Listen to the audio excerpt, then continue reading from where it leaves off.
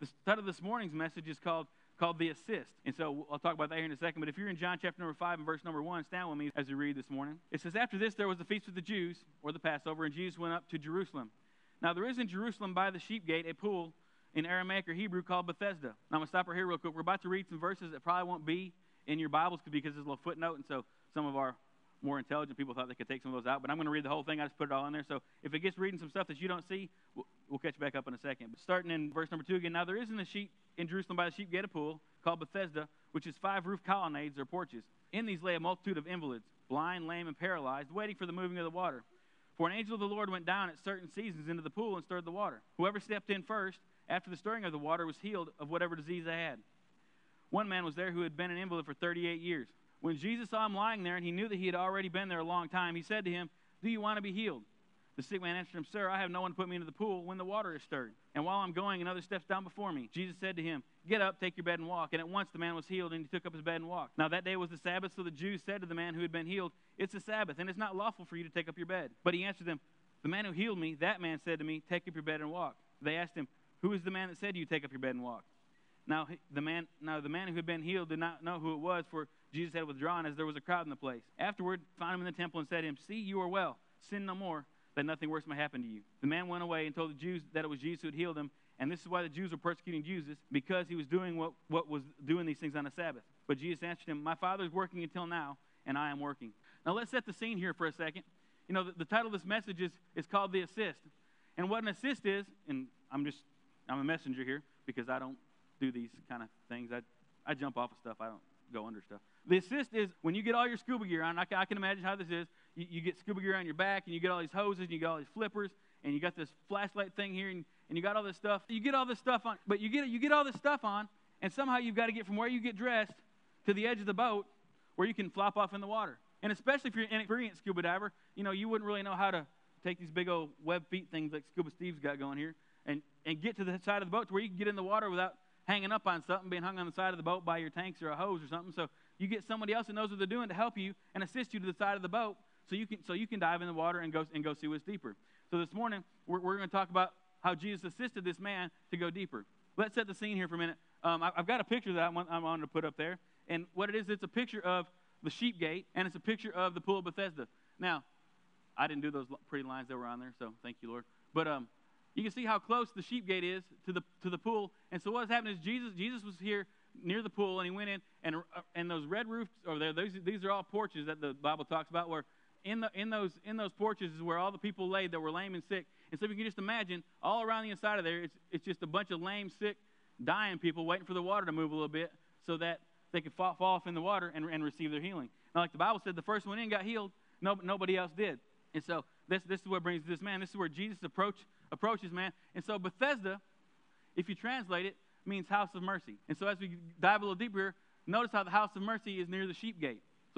So as we dive a little deeper and talk about some of the Jewish customs here, now the Bible says in Nehemiah, we did the Rise series a while back with Nehemiah where they built the wall, and it says right here in Nehemiah chapter 3 and verse 1, it says that Eliashib, the high priest, rose up with his brothers, the other priests, and they built the sheep gate. Now that's very symbolic in the sense that Jesus is our high priest. You know, and the sheep gate was where they brought all the animals in for the sacrifice. You know, they brought the sacrificial lambs, because as our pastor talked about a couple weeks ago, where Jesus came in and turned over the tables, this is probably where that happened.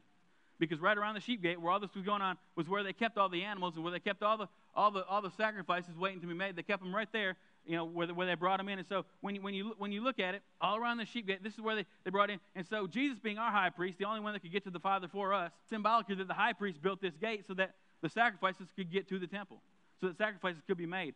And so it's very symbolic in the fact that the high priest did build the sheep gate. And now the Bible doesn't say specifically, but I believe with all my heart that, you know, you don't see any other gates around there. And so the Bible doesn't say that Jesus came in through the sheep gate, but just Jeff T. Meyer translation. And like I tell everybody, when you get to heaven someday, you'll find out I'm right. But I believe that Jesus came in through the sheep gate as a foreshadowing of the sacrificial lamb going to the Father for us. So as he came in through here, and the first thing you see is the house of mercy. Now we've got to realize that you can't separate Jesus from his mercy. The way we came to God in the first place, the first thing you experience from Jesus whenever you become born again is his mercy. You know, that's why we can go to God in the first place. We don't deserve it. We deserve so much more, but the mercy of God came forth, and that's how we get blessed. The first thing you experience from Jesus is his mercy. Is okay, I'm not going to hold any of this against you. We receive salvation by grace through faith, and God showing his grace in that situation is God's mercy. God pours his mercy out and says, you know what, I'm not going to hold your sins against you. I'm going to let that go, and here's my mercy. And so just as you cannot separate, really right here, the sheep gate is connected right to the pool, same thing here. You cannot separate Jesus from his mercy. And so we as believers got to always realize that when other people are coming in, when those that are lost need a touch, you know, the mercy side of God has got to come into effect in our lives. We get real bad about forgetting where we were at one time and judging people because, you know what, there's a mercy side of God that so many times we as spiritual people now, we forget about. And so we can never separate the mercy side of Jesus from the salvation side of Jesus. At this point, this is where Jesus dives. Jesus approaches this man at this pool, and he walks up, and the question comes forth, and this is one of those right question, wrong answer scenarios. You know, Jesus walks up, and the Bible says Jesus knew the man had been lying there a long time. And here's where we got to begin to look a little more. See, we all might think, well, he's God, he knows everything, and so he just knew the guy had been there for a long time because he was God. Well, the Bible doesn't say that. You know, if you read other scriptures, a lot of times when Jesus knew something, it says he perceived. You know, so right here, it doesn't say that Jesus knew that he was by some word of wisdom or some word of knowledge. It says he knew he'd been there a long time. Now think about this. Jesus has been, since he was a little child, we know this, you know, from accounts where Mary, they left him there at the temple. Jesus has been going to the temple since he was a child. Jesus is probably about 30 years old at the time. This man's 38. So you think, all these years, Jesus growing up, going to the temple, going by this pool. All those years you see Jesus going in and out. And, you know, as you go by and look at people, you know, stuff that stays the same, you begin to recognize. All these years, 38 years, or 30 years, however long Jesus has been going, this guy's been laying there, and I can imagine him as a little boy kind of maybe catching eyes with this guy. Then the next year he comes back by, or whenever he came by again, same guy's there. Year after year, Jesus going by, this man's still there. So in this situation, I really don't believe that it was some supernatural thing that told Jesus this guy had been there a long time. He just, after all these years going to the temple, he's like, man, that dude's been there a long time. You know, and I'm not saying it couldn't have been a word of wisdom or knowledge, but you know, when stuff doesn't change for a very long time, you begin to recognize it. And so Jesus comes in, all of a sudden, you know, this guy's laying there, and Jesus walks up to this guy and says, you want to be healed? And, you know, it's one of those, here's your sign moments. You know, it's like, well, he's laying there by the water, I think, you know, and we experience that a lot of times, you know, here at the altar. People come to the altar, and you just, well, oh, look, bless their heart. They've been coming up here every Sunday for 6 weeks now. They just want to be healed. You know, the same thing. This guy been laying there for 38 years. 38, that's 4 decades. I'm 39. You know, and the more I play ball with my son and the more I go do different things, I realize that I'm 4 decades old. And Mitch and I went and picked up backpack food out in Dallas. I woke up Saturday morning going, oh, and all we did was unload a truck with about 7 pallets of food on it. I mean, it's just, the thing is 38 years, this guy, and now it doesn't say the man was 38 years old. It says he's been there for 38 years. So at some point in his life, he came down with a sickness. And now it says he was invalid. It doesn't say he was paralyzed. Now, when you read there, it says the invalid were there, which was the lame, the blind, and the sick, and the paralyzed. And so it doesn't say he was paralyzed. It just says he was invalid. So in other words, he was there, and with something wrong with him, but for whatever reason, for 38 years, he couldn't make it to the water. 38 years. I was 38 years. Of all the people, you know, and Jesus' question kind of answers this next question, but of all the people laying there around that pool, Jesus was drawn to him. Why? Well, like I said, you know, and you can get all deep in religious, spiritual, well, God just knows our needs, and he does. But think about it. If you've been going up here ever since you were a little kid, and you've seen this same guy, and so Jesus comes and says, do you want to be healed? Like, you've been here for 38 years. Seriously, do you really want this? You know, and I don't believe that was necessarily I believe it was his compassion, but at the same time, Jesus is just curious. You know, you've been here for a long time. Is this something that you really want? You think about it. 38 years. It doesn't say he was paralyzed. And it even goes on to say that he says he's got some kind of movement, because the Bible says, as I'm going, he told Jesus, as I'm going down, somebody beats me there. So he's got some kind of movement. So this guy does have some physical ability. And so Jesus naturally asked the question, do you want to be healed? And so instead of going, well, duh, Jesus, he's right there waiting by the water, of course he wants to be healed. No, it's not a stupid question. It's a very valid question. And I think it's a question that applies to a lot of us today. And so, and of course, he wasn't the only invalid there. There's all kinds of people there that had been in and come and gone for a long time. I'm sure some waited a while. But 38 years, think about 38 years, day in, day out, day in, day out. I mean, if you do the math, 365 times 38, no, that's too much. But anyway, but let's look at the man's answer. It shows us a lot. It says, Jesus asked him, do you want to be healed? The man didn't say, yes, I want to be healed. He said, I got nobody to put me in the water. The man, Jesus said, do you want to be healed? The man didn't even answer Jesus' question. He just said, I don't got anybody to put me in the water. How many of us in our lives get to a place to where we're so used to having some condition or some way about us, some habit that, it's more of a mat for us. It's more of a bed for us than it is. It's our excuse to not press on and do something greater for God because I got this going on in my life. When I get debt free, when I get healed of this, when I get my mindset right, when when we get past these things, when I get over these things, then I will be able to do something for God. And that's kind of where this guy was at. He's laying there, and you kind of get accustomed and comfortable in your situation. And so you can see here that it wasn't just simply that the man, couldn't get there. There were some other things. And the third thing, he didn't just give an answer. He tried to validate his situation. And how many of us try to validate the condition we're in, and not take responsibility for it? Now, I'm not saying the condition is always your fault. I'm not saying the situation you're in has anything to do with your fault. But eventually it comes to the place where you, as that person in that condition, got to have the want to and got to have the drive to get up and do something about it. Jesus didn't even, and we'll get on to this a little bit, but Jesus didn't even help him in the water. Jesus did something far greater. A fourth, and I know we're all good about this one, so don't give me an evil look when I say this, but fourth, he blamed everybody else. Well, nobody else put me in the water. No, do this for me, do that for me. I have this entitlement thing where if I'm laying here sick, somebody should put me in the water. But see, the thing about it was 38 years. He's obviously been fed. He's obviously been clothed. He's had some kind of care made for him. And so eventually you got to think that he would have asked one of these people, instead of just giving him handouts, he would have said, can you just help me in the water? No, he was content with, okay, somebody was giving him food, somebody was giving him money. And he delayed there. Somebody gave him a mat. Somehow, some way, he should have been able to get in the water eventually. And now you think about that. Even if you can just move with your arms, you get down here and you're right by the edge of the water, and you're kind of tickling your fingers in it, waiting for the angel. Then all you got to do is just drop over in the water. But see, this man, for whatever reason, for 38 years, could not figure that situation out. And so Jesus is asking him, do you want to be healed? And so, like I said, the Bible doesn't say he was actually paralyzed. It just says he was invalid. Now let's look about something interesting here. Let's talk about our identity for a minute. This man had allowed what was going on around him. They didn't even give him a name. He was known as the invalid. How many of you have let the world define who you are by the circumstances you're in? How many of you have let other people define who you are by what you've been going through? He's the druggie, or she's the not so nice, overly friendly lady down the street that keep your husband away from. How many of y'all have let the world define who you are by the situation you're in? Too many of us allow ourselves to be defined by our circumstances and our situations as opposed to being defined by who God created us to be. And that's the same thing with this man. He allowed what was on the outside to change who he was on the inside as opposed to letting what was on the inside of him come out and change his outward circumstance. And so let's look at that word, just that word itself, the word invalid. You break it down, it means invalid. And there's a lot of us here today, and a lot of us, just go through life in areas that we are invalid because we haven't allowed the truth of God to come in and begin to tell us who we are. See, when Jesus talked to this man and told him to rise up, he wasn't talking to the paralyzed man. He was talking to the man that God had created him to be. See, and I find it very interesting that Jesus didn't say, like a lot of times we do, put down, we just rebuke sickness in Jesus' name. We just rebuke blindness. No, Jesus talked to the man himself. A lot of us, when God talks to us, tells us something, we dismiss it as, well, that's not God because that's not me. Because why? Our definition of who we are has been defined by everything going on around us, when God's definition of who we are is who he designed us to be in the first place. So when God tells you something and talks to you, he's not talking to you that's sick, blind, maimed, depressed, whatever's going on. He's talking to the real you.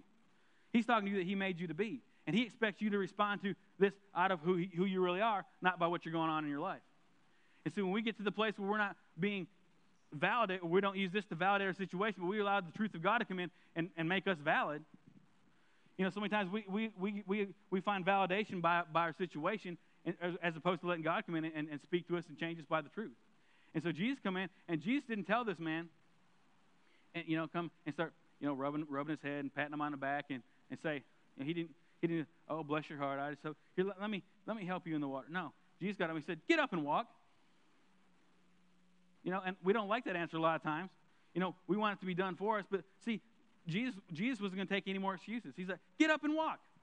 He spoke the truth of God, came out of his mouth into this man's life, and the man had to get up and walk. There's no other answer. So whenever you go back and you're looking at who God wants to talk to you, you know, a lot of us will say, you'll be hearing and the Spirit of moving, and Pastor Joel have given an amazing message, and you feel something coming, and you feel something, God speaks something in your spirit, you go, oh, that just must be wishful thinking, because there's no way I can do that with the situation I'm in right now. There's no way I can do that because this is what's going on, and God knows that, and someday God's just going to miraculously wipe all this stuff away. No, when Jesus saw him, Jesus said, no, get up and walk. And when that truth went forth, that truth collided with something on the inside of this man who he really was, and an explosion took place, and all of a sudden this man had no choice but to get up and walk. The truth came in, and the truth, when it rose up and that took place, nothing could hold this man back anymore, because he had no choice but to respond, because Jesus was calling out the real him. This morning, some of you guys, the real you is going to get called out. God's going to say, quit looking at your circumstances, quit looking at your situation, quit looking at this person or that person. I'm going to talk to you. I'm not talking to your sickness. Jesus, you know, and I had a deep theological Bible question the other day, and of course I went to the source. I went to Mom. And I said, do you know of anywhere in the New Testament when Jesus healed somebody where he rebuked the sickness off of somebody? And there maybe is, but just think about it. I can't. Now, he rebuked the winds and the waves. And when he did, he got mad at the disciples because they didn't do it. You know, and so, you know, I don't remember Jesus, you know, when he called Lazarus out of the tomb, he didn't say, death, I rebuke you. No, he said, Lazarus, come forth. And so instead of looking for God to speak at your situation and try to make stuff go away, God is talking to you and telling you to rise up and walk. God is telling you to get up and begin to do something about it. God is telling you, now this man could have laid there. He could have said the same thing. He could have, but I can't get nobody to put me in the water. You know, and how many of us in our lives get in this kind of a pity place to where, well, you know, I've been this way for 38 years, and this mat, really, I've kind of shaped it up. It kind of has this little grooves in it where I'm laying here, and it's really pretty comfortable. And so if I just stay here, people keep bringing me food and money, and I should be okay. No, God is talking this morning to the real us, and he's telling us to rise up, pick up our bed and walk, and don't let that situation control you anymore, but you control the situation. Because so many times we get to the place in our life to where we're, like I said, we're validating everything we got to do because we're in a bad place. And we can sympathize. We've all been in bad places before. But eventually, you've got to get to the place where you're tired of the bad thing and you're ready to get on to the new thing. And see, Jesus didn't reach down. It didn't say he reached down and helped him up. It didn't say that he sat there and called him for a little while and pat him on the back and said, bless your poor little heart. It'll be okay one of these days. Just keep on toughing it out. You'll be all right. No, Jesus said, get up and walk. Get up, pick up that bed, and move on. And so that's what he's telling a lot of us this morning. Quit waiting for everything to line up and be perfectly right, but pick up your mat and walk, and let's get on doing this thing with God. Now, when Jesus spoke that, like I said, any lies, any deception, any untruth that had come forth in that man's life was completely destroyed by the light of God's word. Now, when you receive something, and anybody that's received a miracle from God or has been around somebody that has, you know, there's always a counterattack. Amen. You hear from something set free, and all of a sudden, or God delivers you miraculously from some bad habit, and all of a sudden there's a counterattack that comes, and all of a sudden life comes at you, and all of a sudden you feel like you're about to fall back into this mess. Well, how do you survive that counterattack? See, look, this man wasn't even out of the pool yet, or out of that area. He's out walking around carrying his mat, and the first thing the church people come up to him and say, "You can't do that. You cannot carry that mat around. It is Sunday. You better put that down. The Bible says you can't do that." I'm talking to the spiritual church people now for a second. When you see somebody come up here, which we're going to see here in a little bit, and get set free of something, when you see somebody touched and changed, don't start slapping over the head with a bunch of religious garbage, saying, don't do this, do this. Well, now that you're a Christian, you can't do this. And now that you're a Christian, you can't go there. And all they hear is can't, don't, won't, shouldn't, go away, leave this alone. And all of a sudden you got to grit your teeth and just tough it out being a Christian because life is no fun as a Christian. You can't do that fun stuff. No. Instead, what we need to do is we need to do like this man did. The Bible says Jesus found this man in the temple. So when someone comes up here in a little bit and you see them get touched and changed, later when you see them in the week or you do the Christian thing and you call them and you tell them that you saw that God was moving in their life, you call them and you don't tell them that don't do this, don't do that, don't go here, don't go there, and stop doing this and stop doing that. No, you tell them to hold on to the truth. If we as believers, if we as the spiritually mature people, as a Christian would come to these people that are just born again or just set free from something, and we would encourage them to say, you know what, I know you may go some things, but hang on to the truth of everything you got.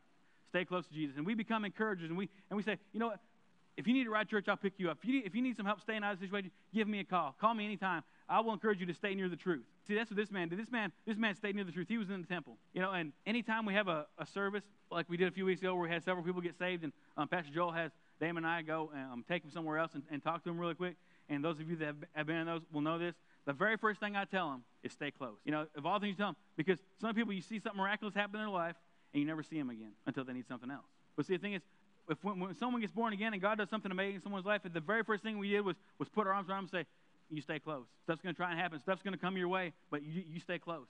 We'll take care of you. We will keep you in a place of safety with God, but you stay close. We love you. We don't want you to go back into what you were in. You stay close. And that's what we tell people whenever we see them born again. We cannot physically. It's impossible for us to go find everybody that's been saved or God does something miraculous and chase them around all day long and walk around with them, hold their hand and say, no, don't do that. No, don't do this. No. But stay close. If you just stay near us, we've been there, we've done that. We can walk through this with you. That's this man. This man stayed close. This man stayed in the temple, and he stayed where Jesus could find him, and that was right there where he needed to be.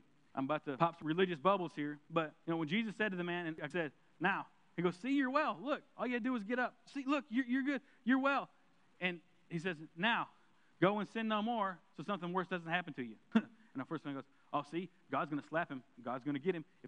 It doesn't say that. It says stay. What Jesus is saying is, he's saying stay close, stay in the truth, stay away from the darkness, because you get back into something, it's going to be hard to get rid of again. How many of y'all have ever broken a smoking habit or a drinking habit or something like that, and you realize that if you fall back into that habit, the next time you try to quit, it's even harder to try to quit. It's a spiritual principle. If you get into the light and you fall back into the darkness, it's that much harder to get back to the light. And so Jesus said, stay close, stay near me, don't sin anymore, don't fall back into where you're at, because something worse could happen. If you were there for 38 years before with this, and you fall back into it now, and you negate the power of God that was in your life, and you call that really nothing, how much longer is it going to take you to get out of that again? And so this morning, when Jesus says that, when he says, go and sin no more so something worse doesn't happen to you, he's not saying God's walking around with a fly swatter waiting for him to mess up. Bam! I got him. That's not the God we serve. That's the same people that will go up there and slap him over the head with the religious stuff saying, don't do this, don't do that. No, Jesus is saying, stay close. He said, he found him in the temple, and suddenly, he goes, he didn't even know it was Jesus that touched him. The guy said, who told you to get up and walk? This guy, but I don't know where he's at. But he told me. And so when you saw Jesus again, he found out who Jesus was, and then he made it known what God had done in his life. But he was in the temple. Of all the places he could have gone and told Mama. He could have gone and found some people and some friends and say, hey, look, guess what I'm walking on? He was in the temple. And that's kind of mindset we need to have when God does something great to us. We need to stay close to the truth. Because everything that ever comes out of Jesus' mouth, or God's mouth, or the Holy Spirit when he talks to you, is absolute truth. Nothing God has said has ever changed or come back as untrue. And so when Jesus says something, it is always absolute truth. So if God is speaking something in your life, he's not lying to you. He's not trying to butter you up, make you feel good. He is speaking absolute truth into your life.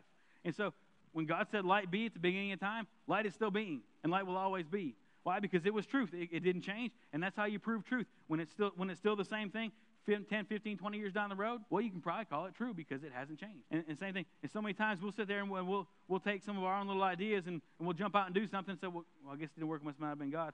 Well, it may not have been God in the beginning. But see, we need to realize that when God tells us something, and here in a little bit when we're doing the altar call, when God speaks to your life, he's not trying to say something to you just to get you excited or pumped up or try to make you dismiss it for something else. He's speaking truth into your life, and he's talking to the real you that he created at the beginning of time. But see, the Bible says before the foundation of the earth, he knew you. He formed you in your mother's womb. And so that's the person that he's talking to, the person he meant you to be from the beginning. He wasn't talking to this person that let all this stuff jump on him. See, he sees through that. He's not. See, he's already defeated that. So he's not looking at that. He goes, oh, I've given you the ability to beat that. Just let that go. No, so Jesus looks at him and goes, do you want to be healed? And this guy's like, I can't get in the water, otherwise I would be. No, Jesus says, just get up and walk. He was talking to the real him that could walk, the real him that could do some things. And so the real him that was laying there in a pile, Jesus said, get up and get up all this lies and mess and begin to move on to what God's got for you. So this morning, as we continue on, what we got to realize is that God wants you to have a life-changing encounter with the truth this morning. He's speaking to the real you. He's not speaking to the you that may be having some financial issues. He's not speaking to the you that might be in some kind of weird relationship that you need to get out of. He's not speaking to the you that is hurt and lost and dying. He's speaking to the real you, the one that he created in the beginning. He says, if I can just get some truth into the real you, if I can just get some truth poured into your spirit to where you can rise up and you can see who you really are, then I know you can get up and walk. And if you just stay close to that truth, and you just stay out of the darkness, and see, in him was the light, and that light was the light of men. And so if you stay in him, you'll stay in the light, and that darkness has never overcome the light. When Jesus spoke and said, "Light be," light is still going to this day. And so if light is still going, that means if you stay close to the light, then darkness has no shot at you. Darkness has no way of getting close to you. And so what we need to do this morning is we need to get past the place to where, excuses are no longer valid. We've let lies and deception become the truth in our life. We can't go to that place anymore, and we can't be in that place anymore to where this is okay. And see, because we're in a day and age where God is going to need his army at full strength. We're in a time and we're in a place where God needs us to begin to rise up, and these little things that are holding us back, and these little things that we let pile on us, and all of a sudden we get comfortable where we're at, and we're just like, you know what, that's great in theory, but you just don't know what I'm going through. Well, Jesus didn't ask this man what he was going through. He said, well, just tell me all about it. Sit back. Okay, well, it started when I was 3. My mommy was mean to me. And it goes back. I'm not trying to make light of the situation you're in, but at the same time, Jesus is saying, don't worry about the situation you're in. Begin to listen to what I'm telling you and take this truth and get up and walk. And so as we begin to rise up and walk and see these things happen, stuff becomes a non-factor. And I'm not saying there's stuff that you've got to walk out and not got to shake off, but at the same time, he's waiting for you to take him at his word and get up. Just like it seems so impossible for this man to get up and walk, there's things that God has put in your heart that he wants you to do. There's things that places he wants you to go that seem just as impossible for this man to walk is how impossible it seems for you to get up and see that take place in your life. Whereas God is believing for it, they're telling you to do, just take him at his word. If he says get up, get up. If he says do something, just do it, because he knows who you are better than you know who you are. Because right now you're thinking that you're this guy over here. You're thinking that you're this guy that's laying there in a heap, and unless somebody comes and does something amazing for you and just hand feeds you, nothing good's going to happen to you. No, Jesus sees the real you who can be up and go do what he's doing and tell other people to get up and walk. See how many people lying around there in that colonnade or that porch area sit there and they look, and the Bible doesn't say that Jesus healed anybody else in that moment, but at the same time, they're sitting there going, where's old Bob at? Where'd he go? Man, I see him every day when I come in here. It's kind of like that at the coffee shop. If Dad don't show up at the coffee shop, they think the apocalypse has happened. But it's the same thing here. Where'd that guy go? He's been here longer than me. I've been here 25 years. And the stories start going around. Oh, guess what? Oh, get this. Oh, here's my situation. And so all in this area of sickness, all in this area around there, I was thinking about one thing. Like I said, it was near the sheep gate. And so you could not be near this pool of mercy without looking around and seeing all the sacrifice, all the ability to get to God all the way around that. And so it's the same thing in this situation. All around you right now are believers that can believe with you and that want to stand with you and see you touch and change. All around you are people that have allowed the sacrifice of God to take place in their life to see them risen up to another level. And so this morning, just as you could look all around that pool, and you would see sheep and the doves and the oxen and everything else that was going to be sacrificed, you could see all of them there. Same thing is here this morning. All around us this morning is the healing power of God. All around us this morning is the redeeming quality, the mercy of God is all around us this morning. And all you've got to do is take Jesus at his word when he says get up and walk and do it. It's just that simple. It's just a simple matter of allowing God to heal you this morning, allowing God to change your heart, allowing God to set you free. It's a matter of just like when Jesus told this man to get up and walk, he didn't hesitate. He got up and walked. Whatever God is telling you, big, little, indifferent, it doesn't matter. When the truth goes forth, if you'll take it, let it collide with the truth on the inside of you of who you really are, you'll get up and you'll do something for God, and you'll see yourself change.